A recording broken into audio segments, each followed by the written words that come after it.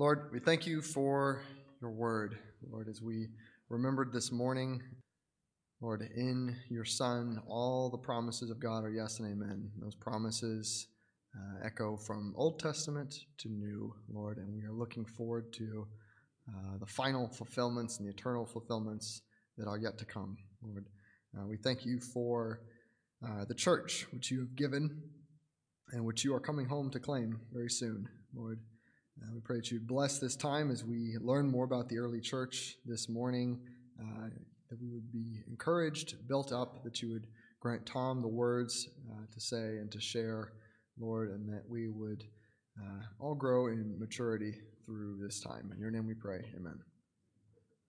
And after some days, Paul said to Barnabas, "Let us return and visit the brothers in every city where we proclaimed the word of the Lord, and see how they are." Now Barnabas wanted to take with them John, called Mark, but Paul thought best not to take with them one who had withdrawn from them in Pamphylia and had not gone with them to the work. And there arose a sharp disagreement, so that they separated from each other. Barnabas took Mark with him and sailed away to Cyprus, but Paul chose Silas and departed, having been commended by the brothers to the grace of the Lord. And he went through Syria and Cilicia, strengthening the churches. Paul came also to Derbe and to Lystra. A disciple was there, named Timothy, the son of a Jewish woman who was a believer, but his father was a Greek. He was well spoken of by the brothers at Lystra and Iconium. Paul wanted Timothy to accompany him, and he took him and circumcised him because of the Jews who were in those places, for they all knew that his father was a Greek. As they went on their way through the cities, they delivered to them for observance the decisions that had been reached by the apostles and elders who were in Jerusalem. So the churches were strengthened in the faith, and they increased in numbers daily. And they went through the region of Phrygia and Galatia, having been forbidden by the Holy Spirit to speak the word in Asia. And when they had come up to Mysia, they attempted to go into Bithynia, but the Spirit of Jesus did not allow them. So, passing by Mysia, they went down to Troas. And a vision appeared to Paul in the night. A man of Macedonia was standing there, urging him and saying, "Come over to Macedonia and help us." And when Paul had seen the vision, immediately we sought to go on into Macedonia, concluding that God had called us to preach the gospel to them. Forgive the technical difficulties this morning. Sometimes things don't go exactly the way you plan them. I want to start with a finish the sentence question for you. If you want to make God laugh, tell him your plans. Proverbs 16:9 says, "The mind of a man plans his way, but the Lord directs his steps." Jeremiah 10, verse 23 makes the same point a little more forcefully.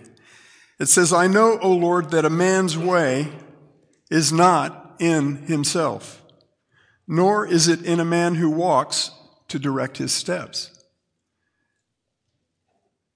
That isn't a declaration of how things ought to happen. It's a declaration of how things do happen. We do not determine the course of our own lives. God does. And considering what God's word tells us about the wretchedness of our own hearts and our own motives, and what his word and his works reveal about the perfection of his character and his ways, this simple truth should be cause for great thanksgiving on our part. We do not determine the course of our own lives. God does. In this morning's passage, Paul and Barnabas and their fellow workers for the gospel get to see that same wonderful truth put very clearly on display. Paul and Barnabas recently returned to their base of operations in Syrian Antioch after having been in Jerusalem. And of course, the reason that they were in Jerusalem was for one of the most important meetings ever to take place on earth, a meeting that we know as the Jerusalem Council. That gathering of apostles and elders in Jerusalem had been brought together to resolve a very heated dispute in the first generation of the church about whether Christians who were Gentiles had to be circumcised and had to keep the law of Moses in order to truly be Christians, in order to truly be saved. And God's uncompromising answer to that question was no. In a marvelous display of God-sourced unity, all of the leaders from the mostly Jewish church in Jerusalem and the mostly Gentile church in Antioch, when they came together in Jerusalem, agreed unanimously that it is not any form of law-keeping that saves us. To put it in the words that Peter used, that he spoke before that council in Acts 15:11, we, Jews, are saved through the grace of the Lord Jesus in the same way as those Gentiles are. And there you have it. Whether Jew or Gentile, we are all sinners. We all deserve only God's eternal condemnation. Law-keeping cannot fix that problem. It cannot fix our estrangement from God. The only way that any sinner is saved from God's condemning judgment is by God's grace alone, through faith alone, in Jesus Christ alone. His life, laid down in our place at the cross, is the only sufficient payment for our infinite sin debt to God. And His perfect righteousness credited to our account is the only qualification that any human being will ever have to stand in the presence of our perfectly holy God and to dwell with Him forever. Now, that same Spirit-directed gathering of early church leaders in Jerusalem also arrived at a very brief and very straightforward set of 3 essential instructions to Gentile believers in all places. First, abstain from eating animals sacrificed to idols. Secondly, abstain from consuming the blood of an animal and thus of eating an animal that died by strangulation. And finally, abstain from any form of sexual immorality.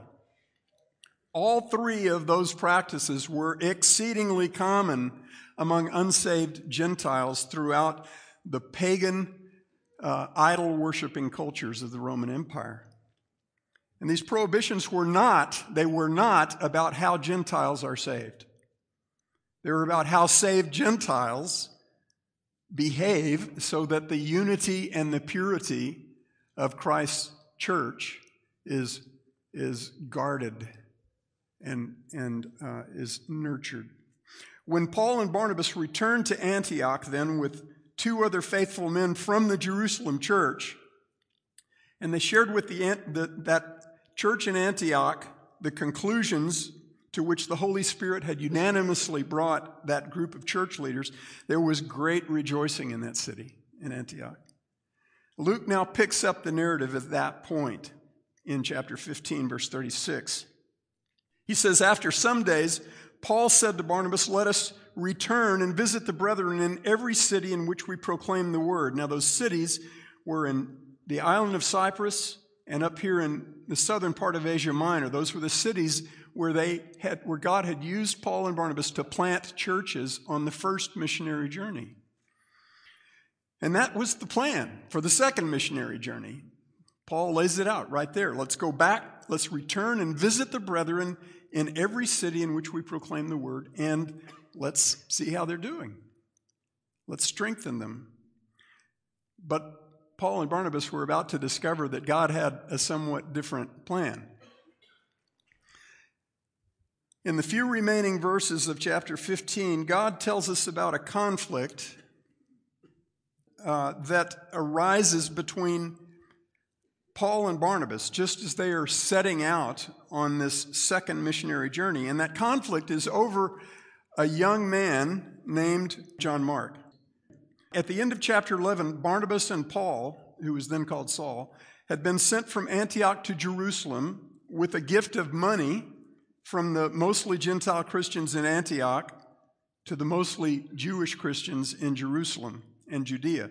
In the last verse of chapter 12, we learn that when Barnabas and Saul returned from Jerusalem to Antioch after completing that mission of mercy, taking money to the saints in Jerusalem, they were accompanied by a young Jewish convert from Jerusalem named John, also called Mark.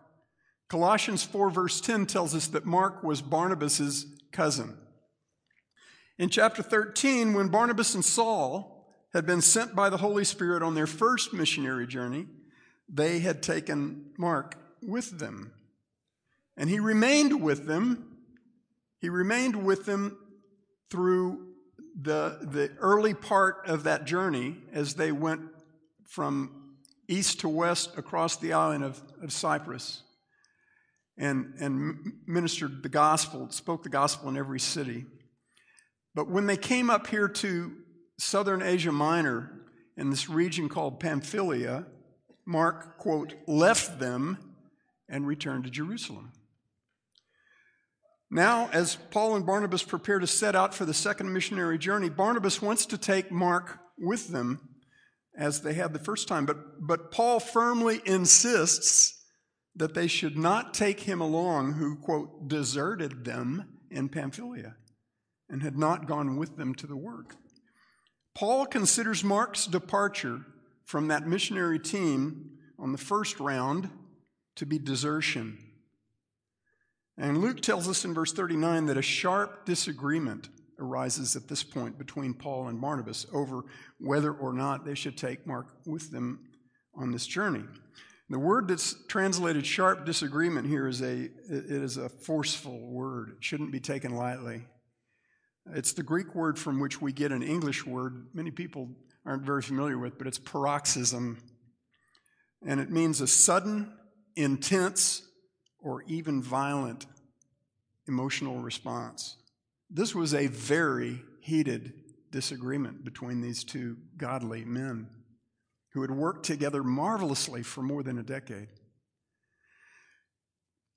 From this point forward, Paul and Barnabas no longer travel together. One missionary team has now become two missionary teams. And this, by the way, is the last mention of either Barnabas or Mark in the book of Acts. But God definitely was not finished with either of those men. Now, I'll have more to say in just a bit about what the rest of the Bible tells us about Mark. But I want to point out here that in 1 Corinthians chapter 9, verse 6, Paul speaks of Barnabas as a fellow full-time worker for the gospel. And Paul had not even been to Corinth yet. So that when he writes that letter, it's considerably later than the events that we see here. And that tells me that neither Paul's relationship with Barnabas nor the overlap of their two ministries permanently ended as a result of this conflict. And that's really important. Our God is a God of renewal. He's a God of reconciliation. And we see him working reconciliation out of conflict over and over and over in all of the scriptures and in our lives. All right, so which man was right when it came to taking or not taking Mark on this second journey? Well, I strongly agree with Bob Deffenbaugh and what he said in our sermon discussion earlier this week, that they were both right, but in different ways. If we go back to the time right after Jesus laid hold of Paul, the resurrected Jesus laid hold of Paul in Acts chapter 9, Barnabas came alongside Paul at a critical time, and he was powerfully used by God to prepare Paul for the work to which God had called him, to which the resurrected Jesus had directly called Paul. And considering how things had gone with Paul's early evangelistic efforts in Damascus and then in Jerusalem, I'd have to say that at that stage of his life, there were some rough edges about Paul that needed to be kind of sanded down.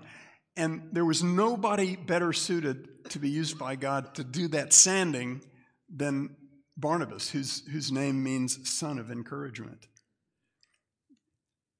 Now, Paul continued to mature as a redeemed child of God under Barnabas' mentorship for more than a decade. So this was not a short assignment for Barnabas. And so it was more than a decade before the work began to which Jesus had directly called Paul to go throughout the Roman Empire to Gentiles and to Jews to bring the gospel of Jesus Christ. The impact of God's work through Barnabas in this world has been immeasurable, but it has not, for the most part, been direct. Okay?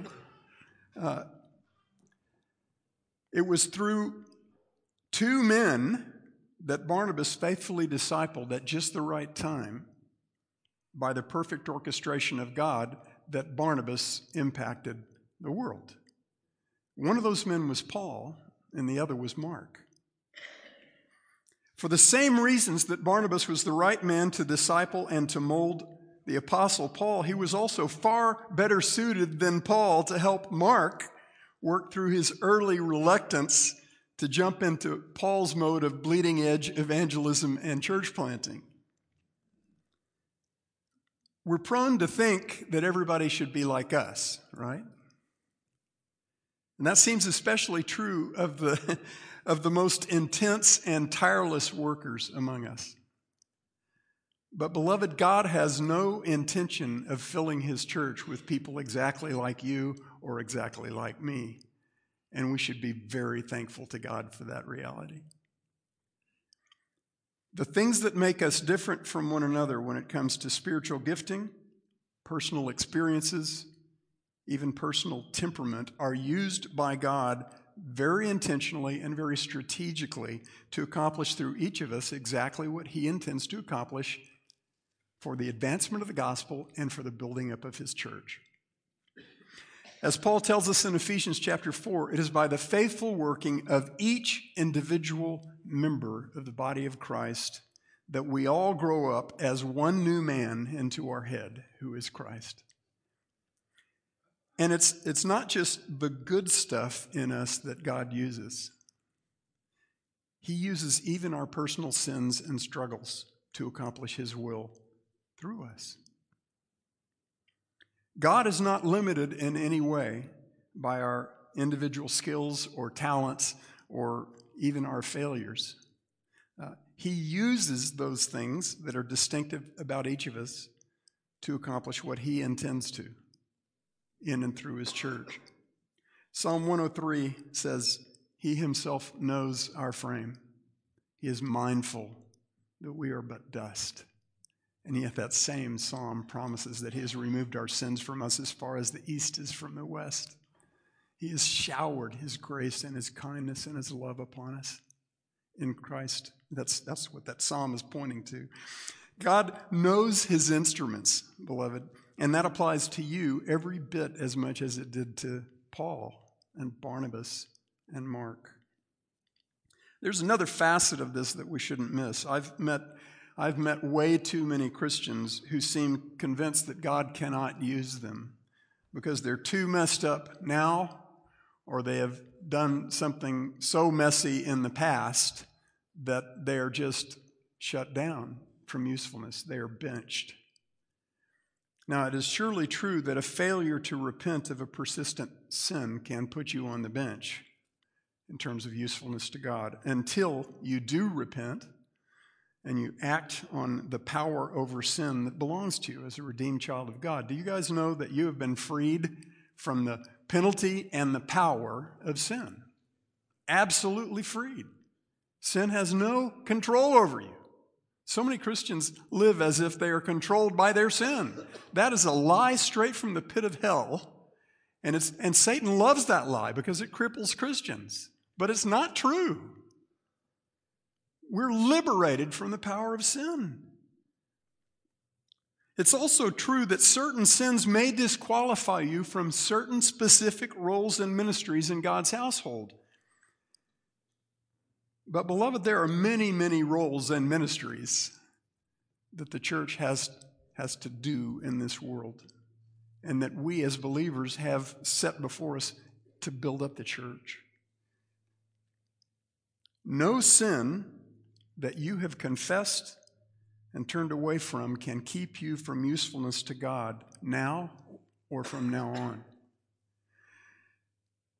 This passage is the last mention of Mark in the book of Acts, and it's not an honorable mention. But God was not even remotely finished using Mark at this point. The next time in the New Testament that we find Mark mentioned is in Colossians chapter 4 and Philemon, which is just one chapter. Paul wrote those epistles many years after this, near the end of his life, while he was under long-term house imprisonment in the city of Rome.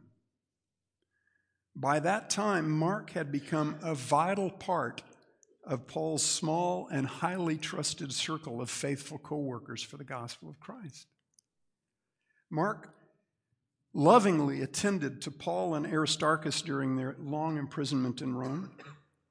And another of the faithful brothers who were in that same inner circle with Mark was Luke, the physician, the man who wrote the book that we're presently studying. He also wrote the Gospel of Luke. In fact, through Luke, God wrote more of the New Testament than through any other individual. 2 of the 4 gospel accounts in the Bible were written by those 2 men, Mark and Luke. Peter also mentions Mark as his own spiritual son in his concluding greetings at the end of 1 Peter. Now, there's another important lesson for us in this transformation of Mark from deserter to valued co-worker and gospel writer. Genuine, godly courage is not genetic. It's learned. And the way it's learned is by those who behold the faithfulness of God over and over. And that beholding usually happens in the context of painful testing. It doesn't happen when things are easy. The Bible presents many examples of that process by which God builds courage in the hearts of his children, in the lives of men like Moses, Joshua, Gideon, dozens of others. Courage does not happen when things are easy. And nobody is better at orchestrating the tests and the proofs of God's faithfulness that create real and enduring courage than the Creator. Mark became a man of great courage, of enduring faithfulness, of mighty usefulness as a soldier in Christ's army, because God knows his instruments. This is further proof that when we're making plans, including plans that involve other people, we should always use a pencil. One more quick note here about how God uses conflict in the body of Christ. In the first part of chapter 15, we saw a very serious conflict arise in the church that looked like it had the capacity to tear the newborn church apart. God didn't merely resolve that conflict. He used that conflict to build and strengthen Christ's church in ways that only conflict can accomplish. We talked about this last time, but this is so very important for us to understand. I talked to a few people since last week who commented on how hard it is to embrace that reality. God uses conflict to accomplish eternally valuable things. We don't have to fear conflict when the only one worthy of our fear is God. God used conflict to build and strengthen Christ's church through that whole controversy about whether Gentiles needed to be circumcised and to obey the law. And the same is true of this conflict between Paul and Barnabas regarding Mark. There is no chance that God's agenda was going to be missed or sidelined by this serious, heated disagreement, or even by the separation that happened between Paul and Barnabas because of it. Instead, everything about this strong disagreement between these two godly men was used by God to advance his kingdom on earth, God's way, not man's. Now again, this is a very different lens than the one through which most of us view the events of our lives. But this is the accurate lens. This is the one that gives us a true and a clear view of what's actually going on. It fixes our nearsightedness, and it shows us the reality of how God actually works in His church, even in and through the most personally painful experiences of our lives. God's sovereignty over our lives is absolute all the time, and as we talked about last time, God is good all the time. In chapter 16, verses 1 through 3, Paul and Barnabas have divided into two teams. Barnabas and Mark returned to Cyprus, where they visit the churches and encourage the churches. Paul goes back to Asia Minor, and he returns to the churches that were planted during the first missionary journey. Another man named Silas is with him, and when he reaches Lystra and Derbe in this region of Lycaonia, he meets a young disciple of Jesus named Timothy. Timothy's father is a Gentile, and his mother is a converted Jew.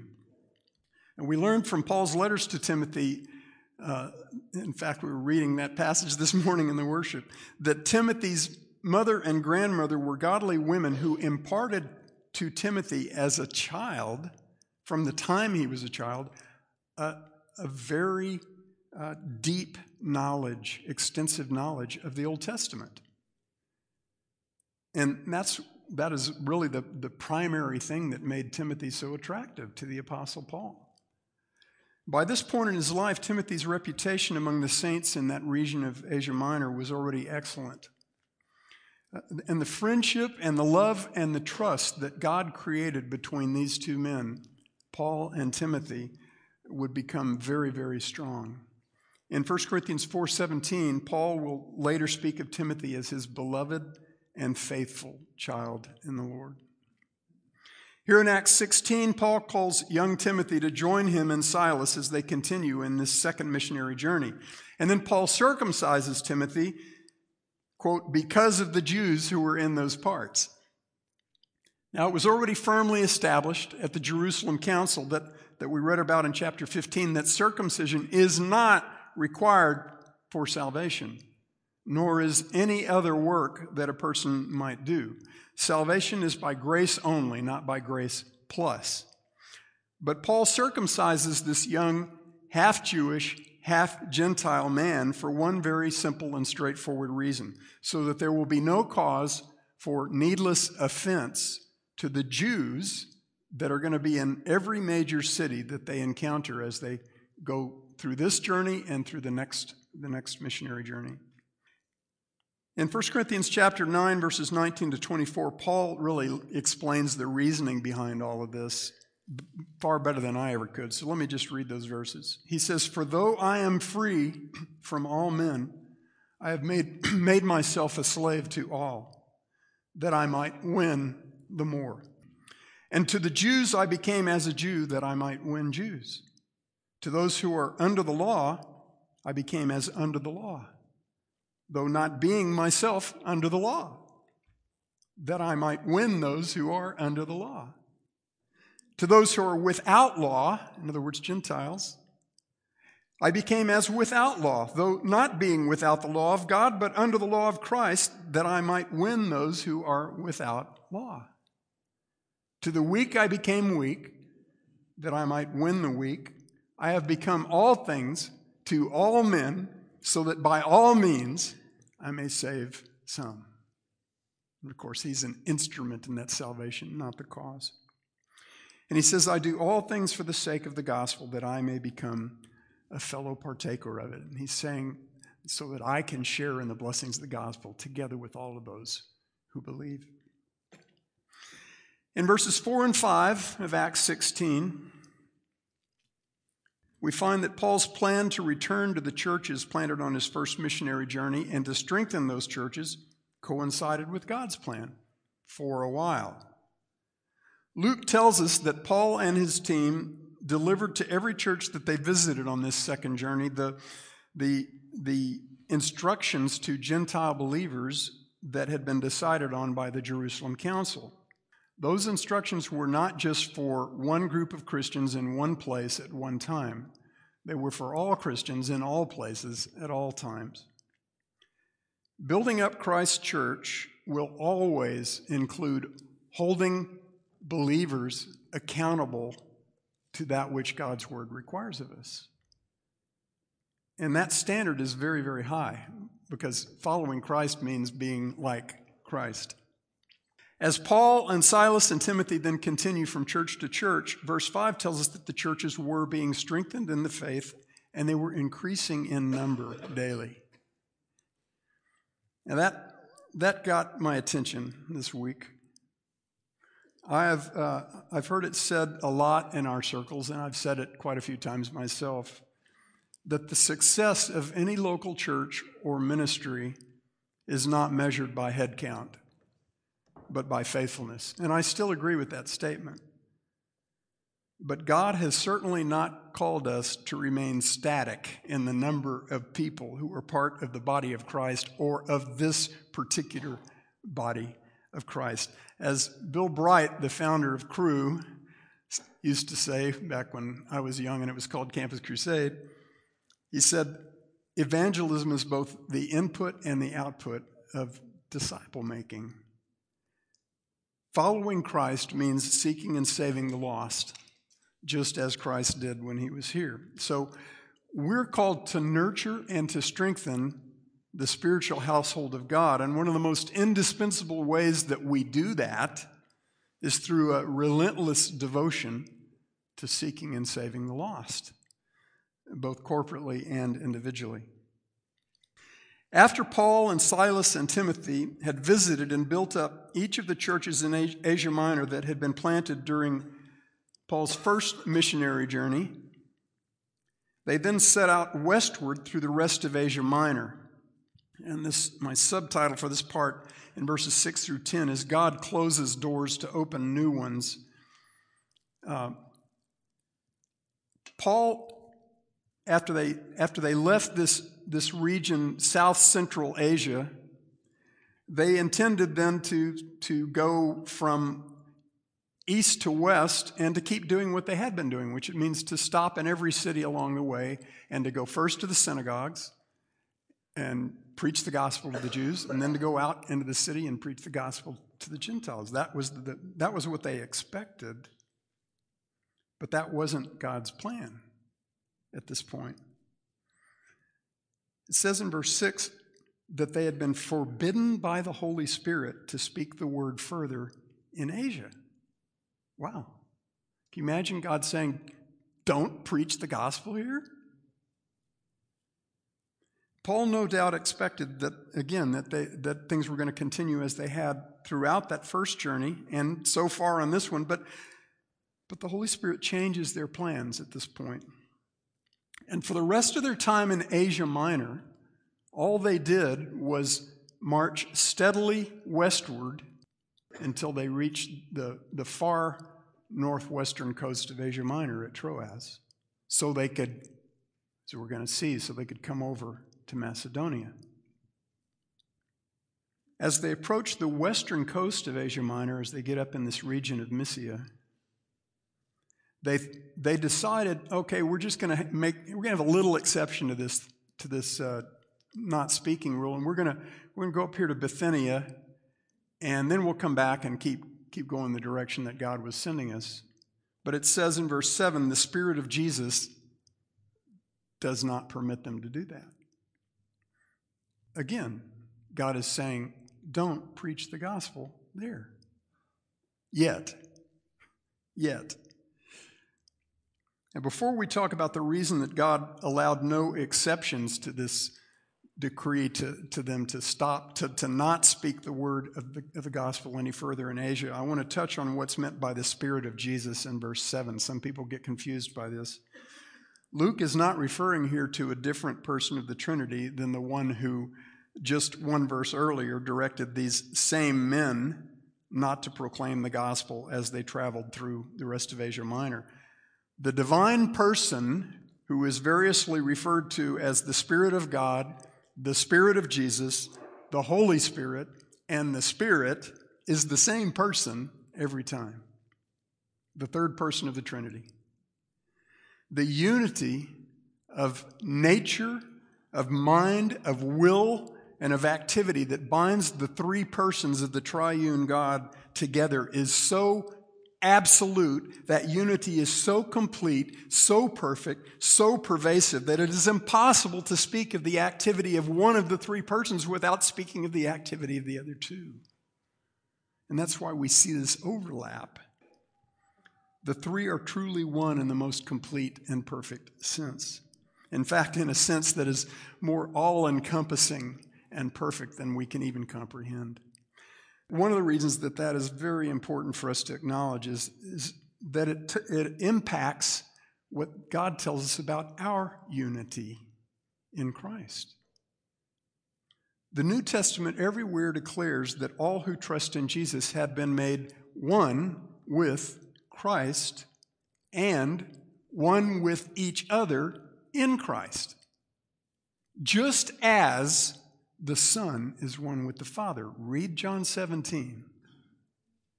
Our unity, God declares that our unity together with one another in Christ is of the same kind as the unity of the Son with the Father. Now that's mind-blowing. Now we may often fail to demonstrate that perfect oneness with one another as we should, but it is nonetheless absolutely true. It's not something that God will cause to happen. It's something that God already caused to happen. Ephesians 2 says we are already one. And our assignment thus is not to create that unity. God already did that. Our assignment is to guard and to nurture and to celebrate that unity with one another in Christ every day of our lives together here on earth, knowing that we're going to get to enjoy that oneness unhindered in the kingdom of God forever and ever. What God has joined together, let no man separate.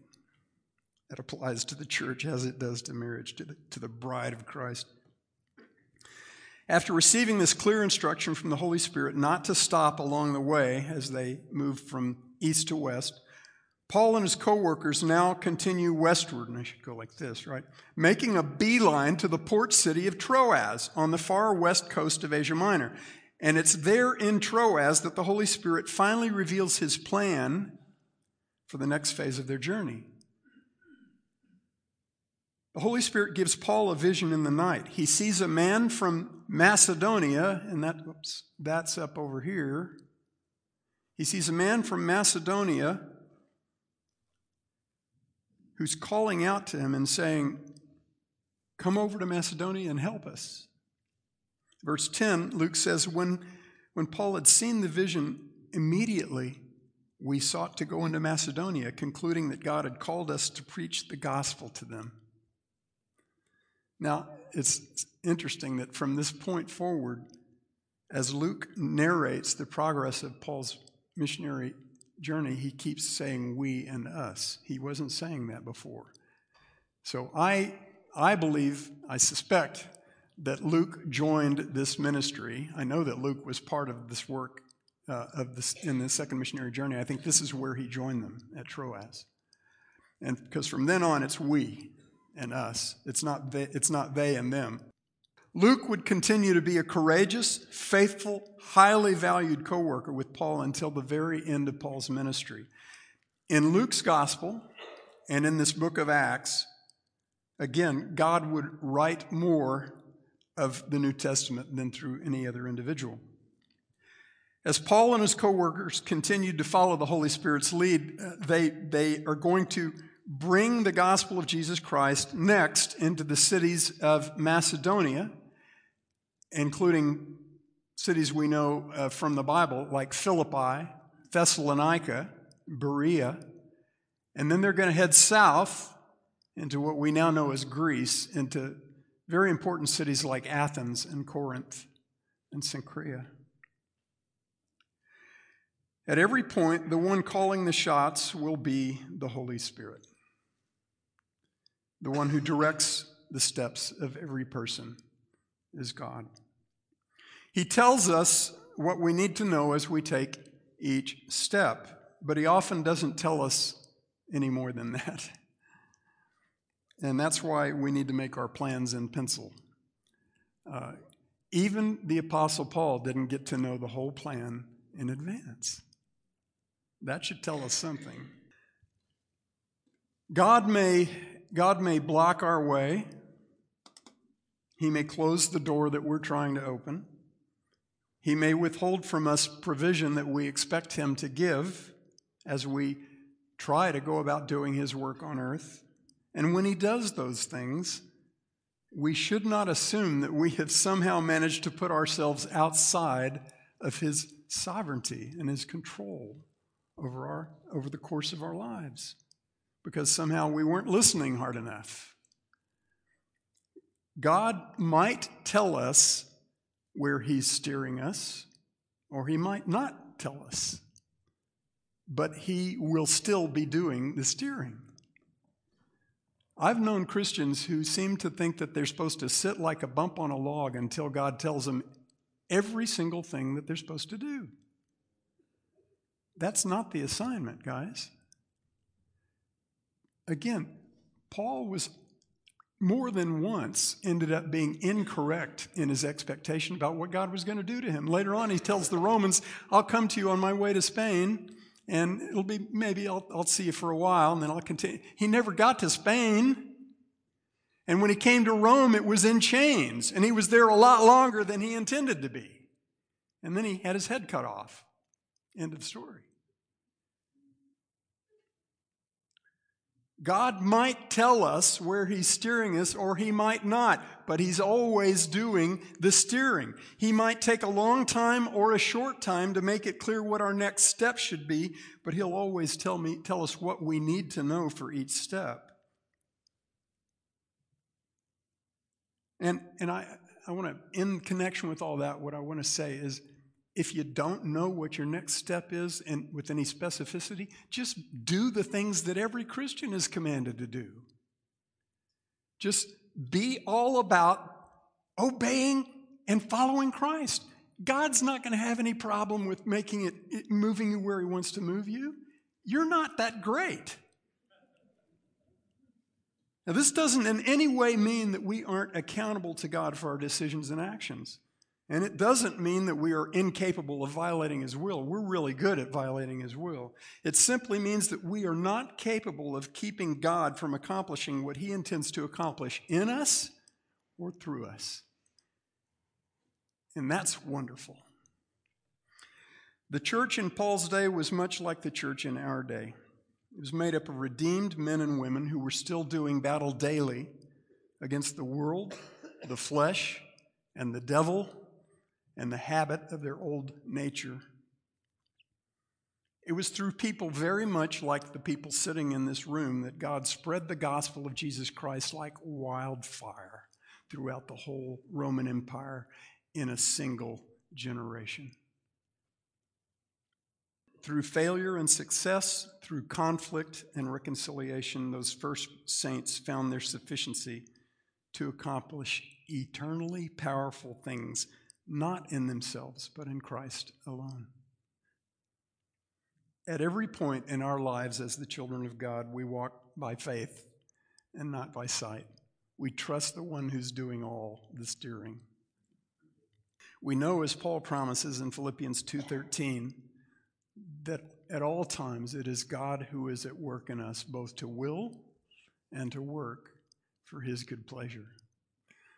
The will part is harder for us than the work part, but God is doing both. And no matter what we encounter along the way, we know that it is well with our souls, now and forever, because of Christ, who is our life. Loving Father, thank you. Thank you for this amazing book of Acts and everything that we've already seen in it and will see. We thank you, Father, for the beautiful truth that our lives are in your hands entirely. And that, Father, that you do all things faithfully. You saved us for yourself. You will never abandon us or forsake us. You saved us in order that we might produce fruit and that fruit might remain. And that's all you're doing. Father, Christ has become to us wisdom from God and righteousness and sanctification and redemption, so that just as it is written, let him who boasts, boast only in the Lord. Christ is our all in all. Father, we look forward to everything that you have for each one of us for the remainder of our days on this earth. We want to be powerfully used by you, and we trust that you know how to make that happen. And we are eternally grateful to be part of that plan. We praise the name of Jesus. Amen.